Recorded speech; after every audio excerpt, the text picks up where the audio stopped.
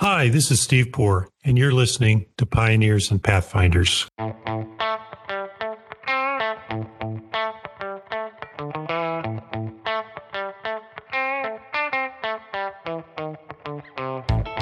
Today we speak with Shana Simmons, Chief Legal Officer at Everlaw, an advanced eDiscovery platform helping legal organizations solve the challenges of discovery and investigations more efficiently. Shana began her professional journey as a middle school and high school teacher before pursuing her lifelong dream of becoming a lawyer.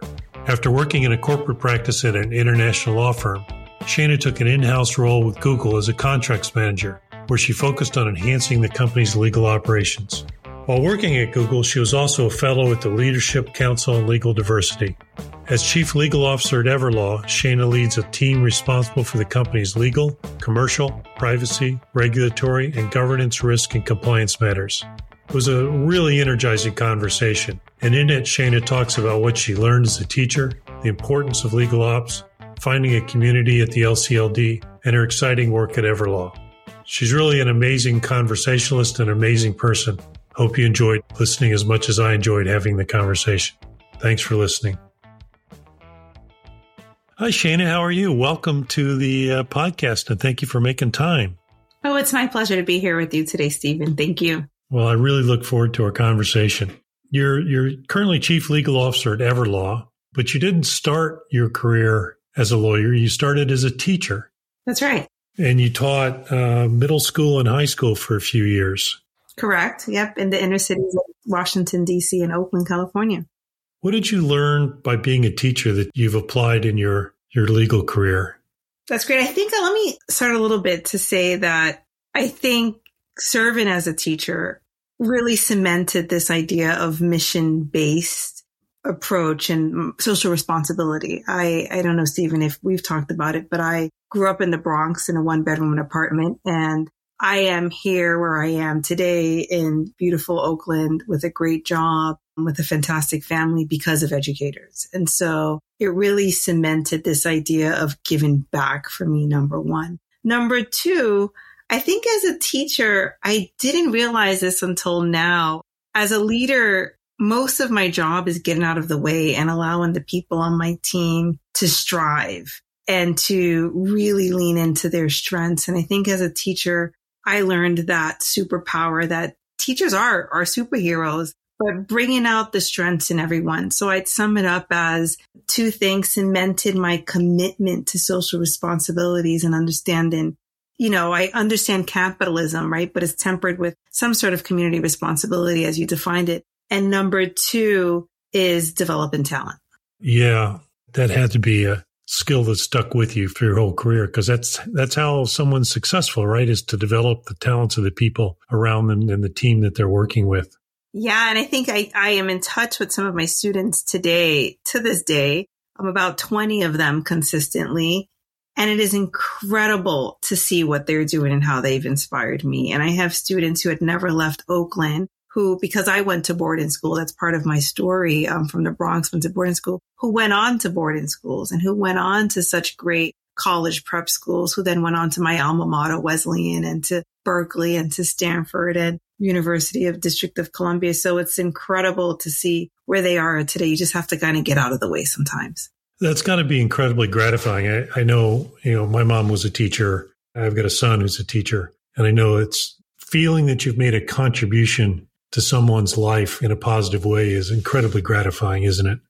Absolutely gratifying. And I think even today with teams that I've led, be it at Google and or at Everlaw, and to see what people are doing now with their careers. And I remember having some of their first one-on-ones and where they thought they were going to be in their career to where they are today is incredible. So I think it is the best part of my job. Let's just hope, even that I have a story to tell about my two kids when they grew up and that I can do that. I'm sure you will. But you didn't stay a teacher. You went to law school. Yes. Why the change of career? What, did you always want to be a lawyer? Yes, I think, Stephen, it was, I always wanted to be a lawyer from the age of 9. I'm one of those strange kids. I looked around me in the Bronx at the time. This is the 90s and 80s, which wasn't doing so well. And I figured that there were two things that was missing from my life, and not just my life, but my community. was power and money. Power, not in the sense of to overpower someone, but the power to make change, the power of the access to knowledge, the power to have access and to do anything, and financial stability. And I paid attention and I studied the subjects that I knew, and Claire Huxtable was the closest to what I thought I could do. And she was a lawyer, and I am a pretty steadfast and pretty committed person and dedicated to what I want to achieve. And I did everything. And when I was 9 years old, researched what I needed to do to become a lawyer and did that. But college came and I went to Wesleyan, and I realized that the world is greater than me and myself and my contributions. And I just had this pull to do something more and give back. And that's where I went to become a teacher. But my mom nicely reminded me every year when I was a teacher that I had this dream of becoming a lawyer as well. And so when my students, I taught at a very special school in Oakland. And when my students, I followed the kids from 7th grade to 8th grade. When they were going to high school, I decided I will leave with them and go to law school. And I stayed here in the Bay Area and went to Berkeley. That's awesome. That's what moms do. They remind their children of what their dreams are, right? Yes, that's right. But it was quite a dream to be a teacher as well. So I always feel like I'm living the dream in some way. Absolutely. And so you then go to Cleary. Yes. Associate and wind up in London doing securities work. And you take another turn by going to Google. Tell us about that decision-making process and what your experience was at Google compared to working in-house, because it had to be very different. So I went to Cleary. I think I chose Cleary, and I realized there's a pattern in my life. I choose the next thing based on the people and the problem and the mission and the values being part of the people and the problem, right? And Cleary was one of these places, Stephen, I don't know if you've met folks at Cleary, the people describe it as quirky, but I realized it was this lockstep firm. It was mission oriented. People were working together to service the clients. And I had summered at another firm and realized that wasn't quite the case. Went to Cleary, and I naively, without knowing anything about a practicing lawyer and the bit that I learned how to think in law school, or double clicked on my thinking in law school. I really learned the practice of law. Naively went to Cleary thinking I was in it to win it. I was one of those first years I unapologetically announced to my class that I was here to make a partner, right? Like I am that one. So I was that person. Loved the people, enjoyed the time, and really liked the corporate work. When you get corporate work, you understand different clients. You understand how to describe their business, right? Part of the job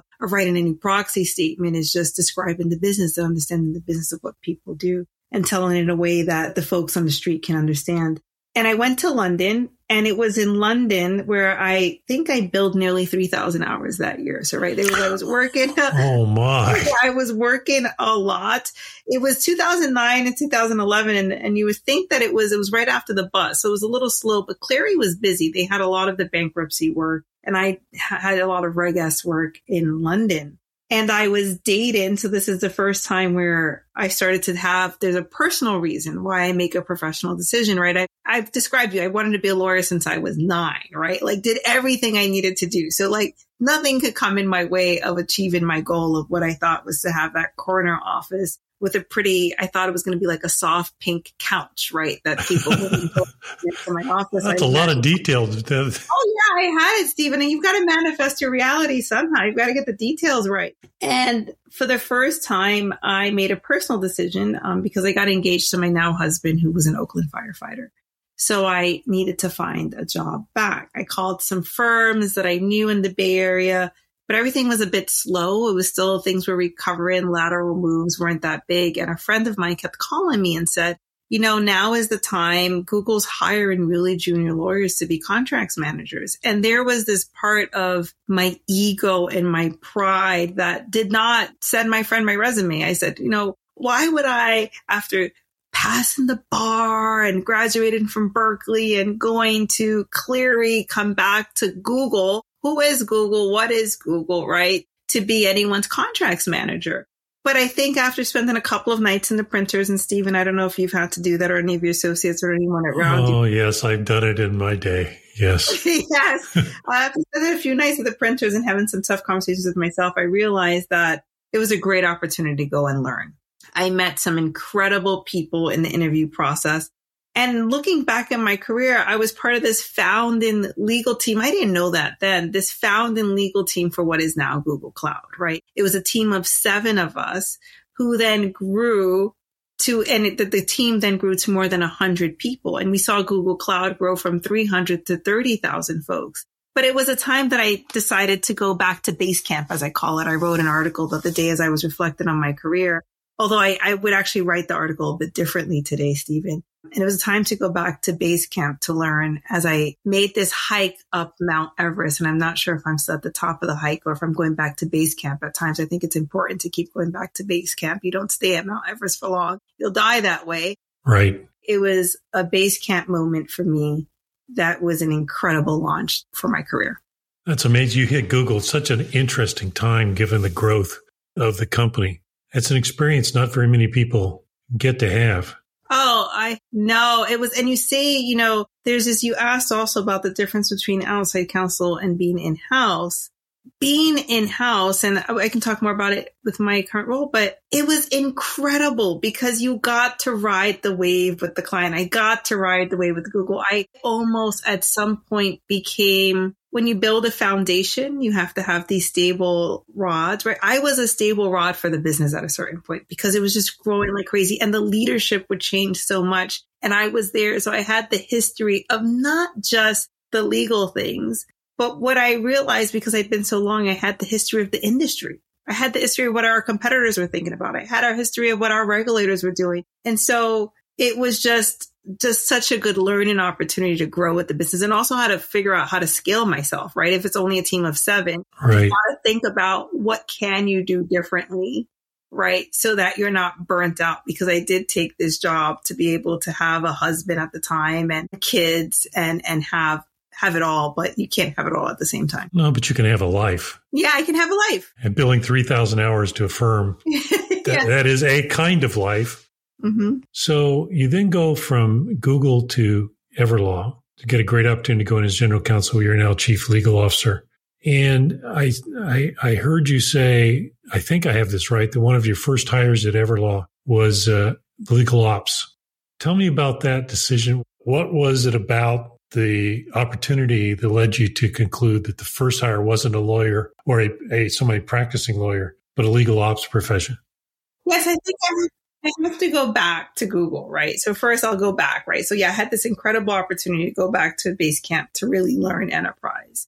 And not only that, the mission of Google, right, was to organize the world's information to make it accessible to everyone. And for me, right, coming from the Bronx, where I felt like we were shadows in the dark to some extent, like you look at Manhattan, the bus in Manhattan, like there was just a dearth of opportunity for us. I aligned with the mission, right? But what I realized, I'm aligned with this mission, but the legal department itself at the time, we didn't have everything as organized, right? Nothing was as accessible to us. Nothing was as easy. So it was as if I would negotiate one deal with you, Stephen, and we would have this incredible, wonderful, philosophical conversation about data use.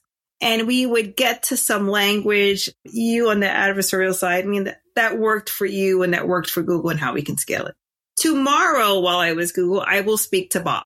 We will have a very similar conversation, and it was as if I had to create the language again, right? And so there was so much work that I realized that I was doing, and I had to scale. Remember, we were 7 people with this growing business, and then we had to grow to 100. So not only did we have to scale ourselves, we had to scale our knowledge, right? We had to transfer our knowledge. And we had to train people, and there's only one of me, or there's only 5 of us. There was a limited number of middle management at the time.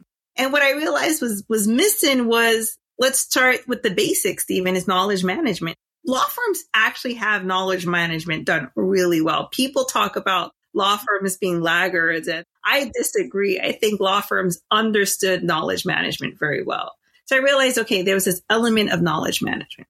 And there was this other element at Google. I said I was kind of this stable rod. But what that meant as well is when I was working on projects to streamline our contracts or to improve pricing or to get competitive terms, I was also program managing a lot of projects, right? And so you were spending my time. I was getting paid really well as a senior counsel to program manage things across the organization, working with finance, working with this. And I thought, okay, this is also not a great use of my time. So I need to spread my knowledge. We need to be more nimble. We need to program manage. How do we do that?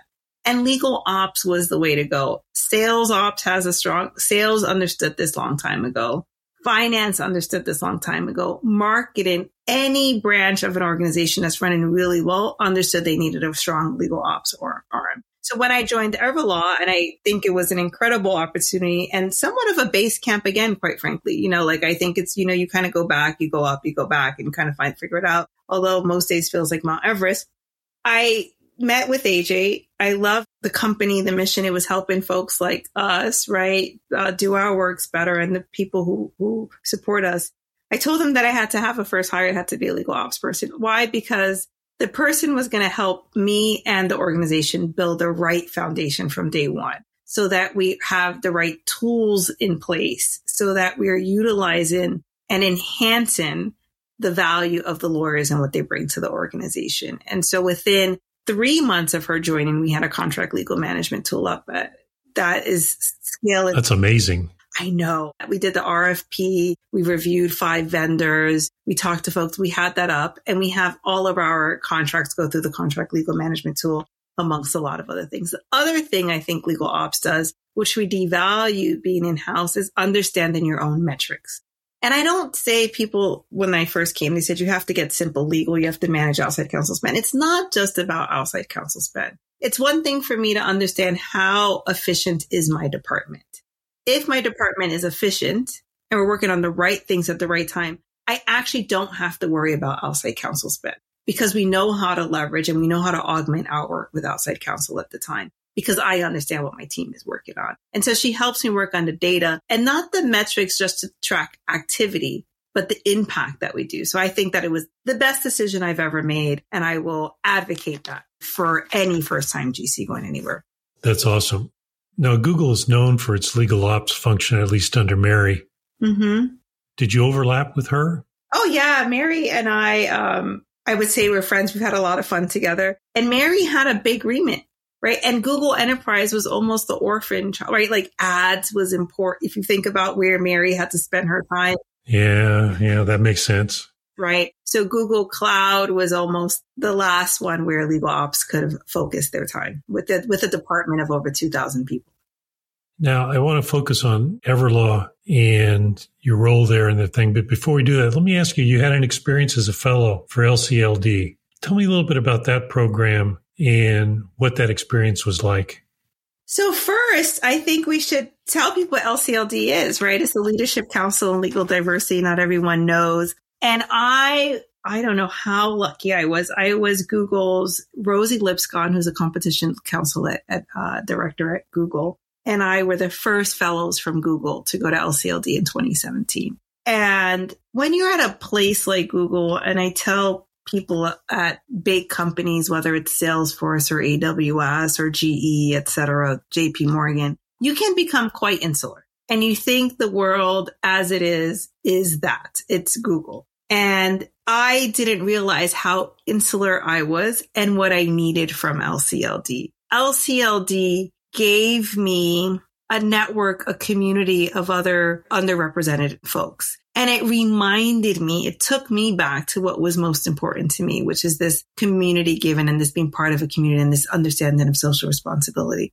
The training was incredible. The development was incredible. And it wasn't the typical training as you would think, contract drafts. And I can go to PLI for that, right? I can go to a CLE for that. But it was really understanding the importance of having some of these conversations and bringing them to your day-to-day at work. Conversations about belonging, conversations about the pipeline, conversations about diversity, equity, and inclusion, and the systemic change, not just the systemic change, but the intentions you need to make what happens. So it was such an incredible experience in 2017 that year I felt like I had to share my gift with Google. So we had Tanya Odom, who I met at LCLD. She talked about diversity and the kinds of conversations to have in changing times and tough times. There was a lot going on and there's been a lot of police brutality going on. And, we're not talking about it on the media, but it still happens day to day and what it is to live as a Black person in the US, the microaggressions that we face. And she came and did a conversation with the managers of Google Cloud at the time.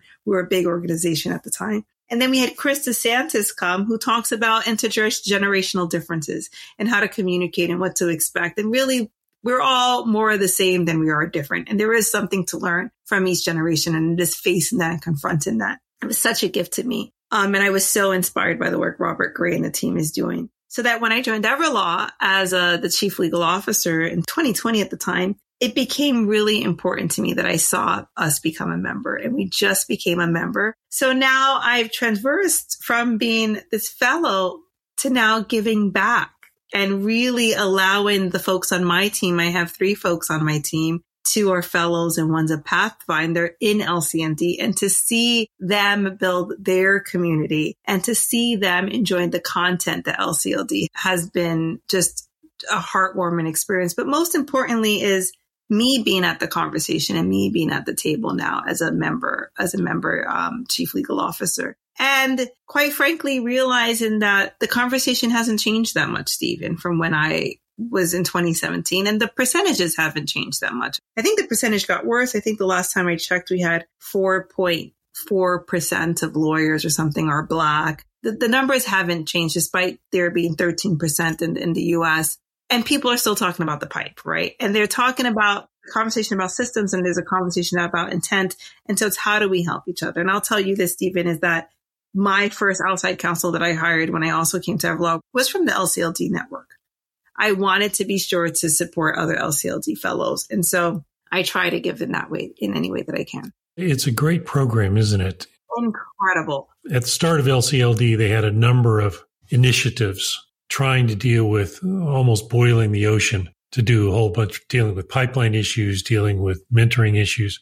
And I always thought the fellows program was sort of the star of those initiatives, not perhaps more important, but more thought through and more impactful than others. Yeah, I think the fellows program, and I think the other thing that came out of the fellows program was this almost emotional learning that comes from leadership that a lot of us don't think about. But it was also, they have these accountability groups. And in these accountability groups, for the first time, Stephen, if I was a first year at Cleary with you and I told you I wanted to be partner, you'd look at me like I was crazy. Like, really? Is that what you want? But I was able to share what my aspirations were with this group and how I was going to get there. And we still check in. This is 5-6 years later, and we are still good friends, and we still check in with each other. And it's interesting how I remember at that point we were in middle management in our careers. We were looking to step into that more and lean forward into that. And now we're at a point of our careers where some of us are thinking about how to slow down and how to wind this down a little bit,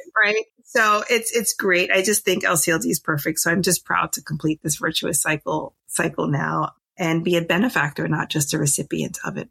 That's fantastic. Let's stay on the DEI theme for just a little bit, because I know it's an important part of your mission, and I know you've done a great job of executing on that at the Everlaw legal department as well as your suppliers. Talk to us a little bit about the importance of DEI and how you've been successful in executing on it.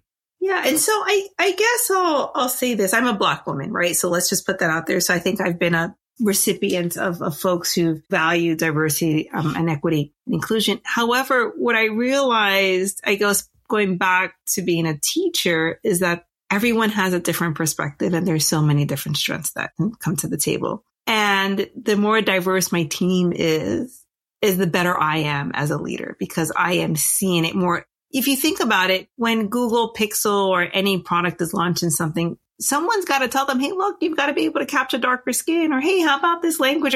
There's a value, and I see the value on a daily basis to have a diverse perspective. But also there's a certain element of other competencies that I look for when I lead a team. When you're in-house, I think being a really good lawyer is helpful, right? Like, I can tell you, Stephen, I'm actually really proud to say I can negotiate a really good deal for you. If you ever need some help, I can do it. I'm a really good commercial lawyer. I'm a really good negotiator. And I can understand the boundaries of employment law enough. Like right now, I'm like good enough at these things, but I have grit and I'm nimble, right? I'm pretty athletic when it comes to law. And so I look for that with people and I value that. And I realize that people talk a lot about wanting a diverse team. But at Everlaw, for example, I have built a team that's 100% underrepresented groups. That's and it's awesome. not that I'm not looking to hire one or I'm specifically looking to hire one. I think folks kind of align with my leadership and how I see things. Like I see strengths very differently. I think that there are many things you can teach someone who has the right attitude and the right intellectual curiosity. And I would say the team is thriving. At Google, my last team was probably actually 100% URG too as well, now that I look back at it, because they'd make fun of me or 90%, but they would make fun of me and said, did you do this on purpose? I go, no, it just happened. Like, I'm just waiting for the right thing. Like, I'm never rushed into hire. And with my outside counsel spend, it is intentional. It is very intentional. I spend 78% of my outside counsel spend with URGs. It is because I hear the conversation that, well, this person doesn't have a book of business. That's why he or she cannot make partner. And I want to make sure that we do our part to spend our money to support someone who can make partner at a bigger firm or who is just hanging up their own shingles and wanted to go and do their own thing because the big firm has not worked out for them. And we've gotten great support as a result. So it's never, Stephen, I hear people say it's a and or. You can have 100% URG folks on your team. You can spend a lot of money on URGs and your service will be excellent. There is no settling for one or the other. No, that's absolutely right. In fact, I would argue that you can get better service levels by having a diverse team. Yes. Oh, I agree. So let's talk about the URG folks you have in big law firms. And one of the reasons you hire them, obviously, they're skilled, they fit your mission, they can deliver service levels. But also one of the objectives you have, as you said, is to help them have a book of business and help them succeed within the law firm. How do you validate that the firm sees it the same way? That's a great question. So I started this when I was at Google. I saw a really good friend of mine, well-respected. He's one of the people I respect the most in my life. He's a VP of policy now, Wilson White. And I saw how intentional he was at spending money and ensuring that the folks where he spent money made partner. And again, it's not because you're diverse, it doesn't mean you're excellent, right? These people were really good at their jobs and it was incredible. And I just followed almost his blue book. So I wish I would come up with my own. And at Google, when I did have the power to hire folks, I remember using my LCLD network or my personal network of friends. And I needed a financial attorney for the first time. Google was doing business with the banks. And I didn't feel good, Stephen, that the banking lawyers understood their regulations better than me. Like if I'm negotiating, I like to come out, not be so ignorant. And I called this friend who was an associate at the time at a big firm. And I said, look, I need to understand these regulations and I need you all to help us really service the banks. We need to build what the banks need and we need to give the banks what they need in terms of audit rights, et cetera. And she said, sure. I said, but I want to hire you. And she was going to go to partner. I said, I will talk to the partner, but I will let them know that there's some way you need to get credit for this. And that's what we did. We did that. And I did that and I saw that it worked and she got promoted out of counsel. So I saw that I tried it with this pilot and I continue to do that. So if I find that I have the opportunities, I will meet with this. And there are very junior people who are going to grow up to be partners one day and managing partners or even chair emeritus like yourself. But I make sure to communicate that to the managing partner or to the partners at the firm that matter. Good. That's wonderful. We've got a few minutes left. Talk to us about Everlaw. What's its mission? What's its product? And where do you see the company going in the marketplace?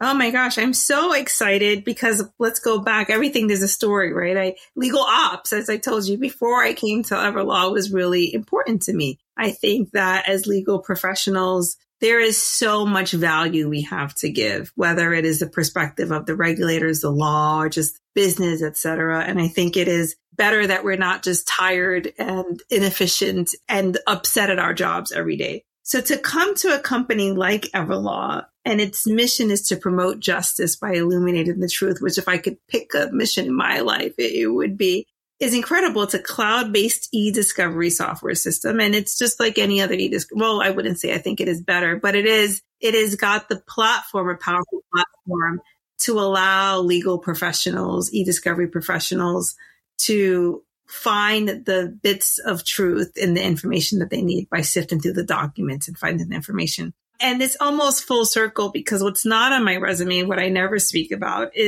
or my LinkedIn is the 3 months between my undergrad career at Wesleyan and me going to be a teacher when I was a litigation assistant. And what I did as a litigation assistant, Stephen, is I printed a lot of documents. I created a lot of binders. I built a lot of boxes and I dropped it off in warehouses with no windows. And people had to sit there and review documents. I don't know if you've ever had to do that. Oh, yes. You're sending chills down my spine, sending me back to those days. Yeah. And I got a lot of paper cuts.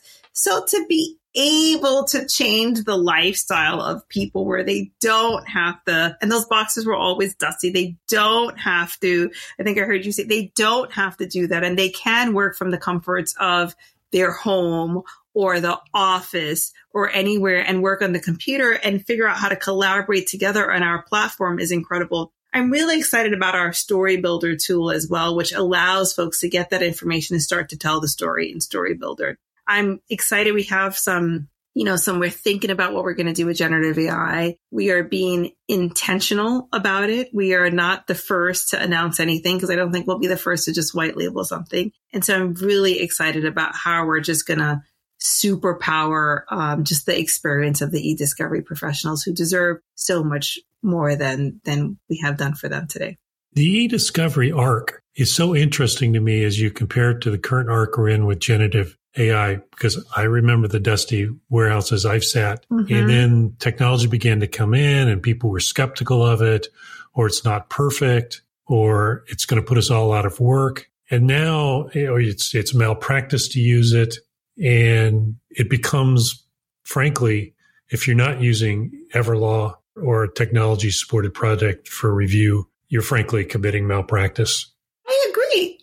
And I mean, we should be using the technology to better assist our clients and our clients, in-house people like me. We should be pushing folks to use it, right? We should be pushing our outside counsel to use it or using it ourselves. I'll tell you, actually, it's interesting because we're now getting into the generative AI piece. And I was in a conversation where people are still uncomfortable with TAR and having that conversation. Oh, my. Yes. And so, oh, my. Yeah. And so I just wonder, who's going to be left behind in this? What are the firms? Who are the outside counsel firms that are going to know what technologies to pick up, how to put them together? Are they going to rely on the MSPs to figure it out for them? Are they going to work directly? I'm just trying to figure out how the ecosystem is going to improve overall for all of our experiences.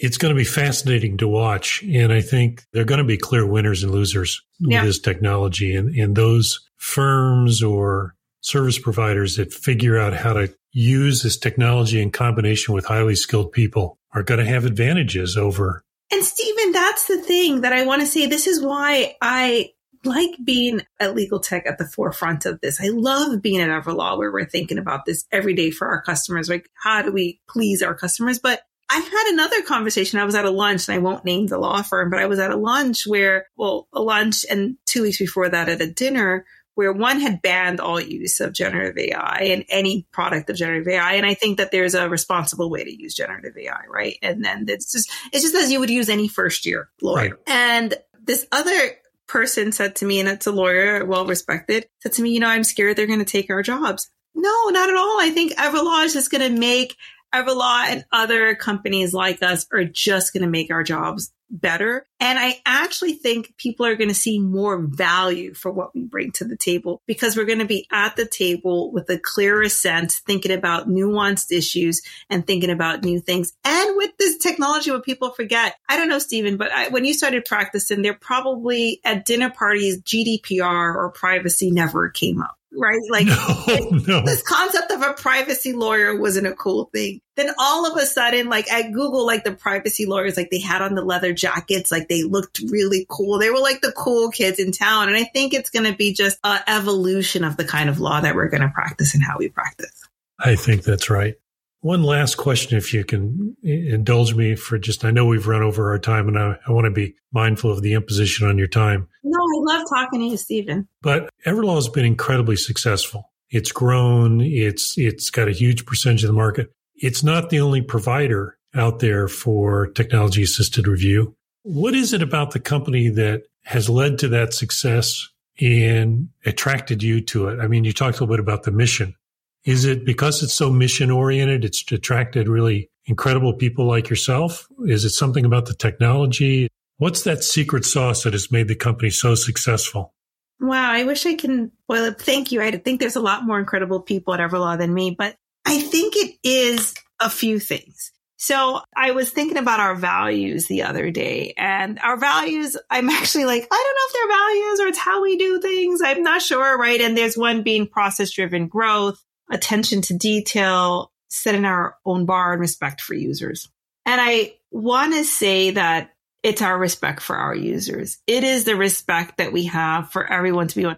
AJ, our CEO, is this incredibly brilliant PhD from Berkeley, right? And I've worked with a lot of engineers before. I was at Google and I did product counseling, but he doesn't have this arrogant view of just because I can build this and solve this from a PhD perspective that I'm not thinking about my customers and the users, right? So I think we're building something for our users, but we're attracting the talent who has that respect for the users, who are interested in setting our own bar, and who's attracted to this mission of promoting justice by illuminating the truth. The other thing is we're really intentional, Stephen. And coming from Google, I have to tell you, you didn't ask me this question. It was the biggest adjustment I had to make. At Google, we launch and we iterate. At Everlaw, I myself had to learn how to slow down. It was because there's so many people, the market is saturated, right? With any of these eDiscovery provider or any MSP. It's how do we go to market? We're slow about that. We think about that. We have plenty of conversations. We go deep. And I think it's because as the founder is an engineer, so he wants to think deeply. And it is even our approach to generative AI. It's like, what's going to be the best value for our customers? And I think that's it. But I personally, you didn't ask me about this, but I think our company loves our Everlaw for Good program, where we leverage our platform and give our platform to journalists, nonprofits, and firms who are doing pro bono work at a heavily discounted price or at no cost at sometimes. And to hear the stories coming out of the ACLU of Louisiana or UCSF and the archives and the work that they've done to help unlock for us as consumers, like the real problem with the opioid crisis. I don't know. I know this was the opioid crisis, for example, Stephen, is something that I think impacted a lot of demographics. So like we can all come together as Americans to figure out that it was an epidemic for us, and being able to help them tell the story that is not about the user, but it is about what the pharmaceutical companies did and how they went about it, was completely healing for a nation and for people that were interested. And Everlaw is part of that story. And so I think we're all proud to be here. That's wonderful. Wonderful. Well, Shana, thank you so much for the time, for the fabulous conversation. You're an inspiration to all of us. And it's been wonderful talking to you. Thank you very much. It's great talking to you too, Stephen. And I hope it's not the last time that we talk. I hope it is not. I'll make sure of it. Excellent. Thank you. Thanks for listening to Pioneers and Pathfinders. Be sure to visit thepioneerpodcast.com for show notes and more episodes. And don't forget to subscribe to our podcast on your favorite platform.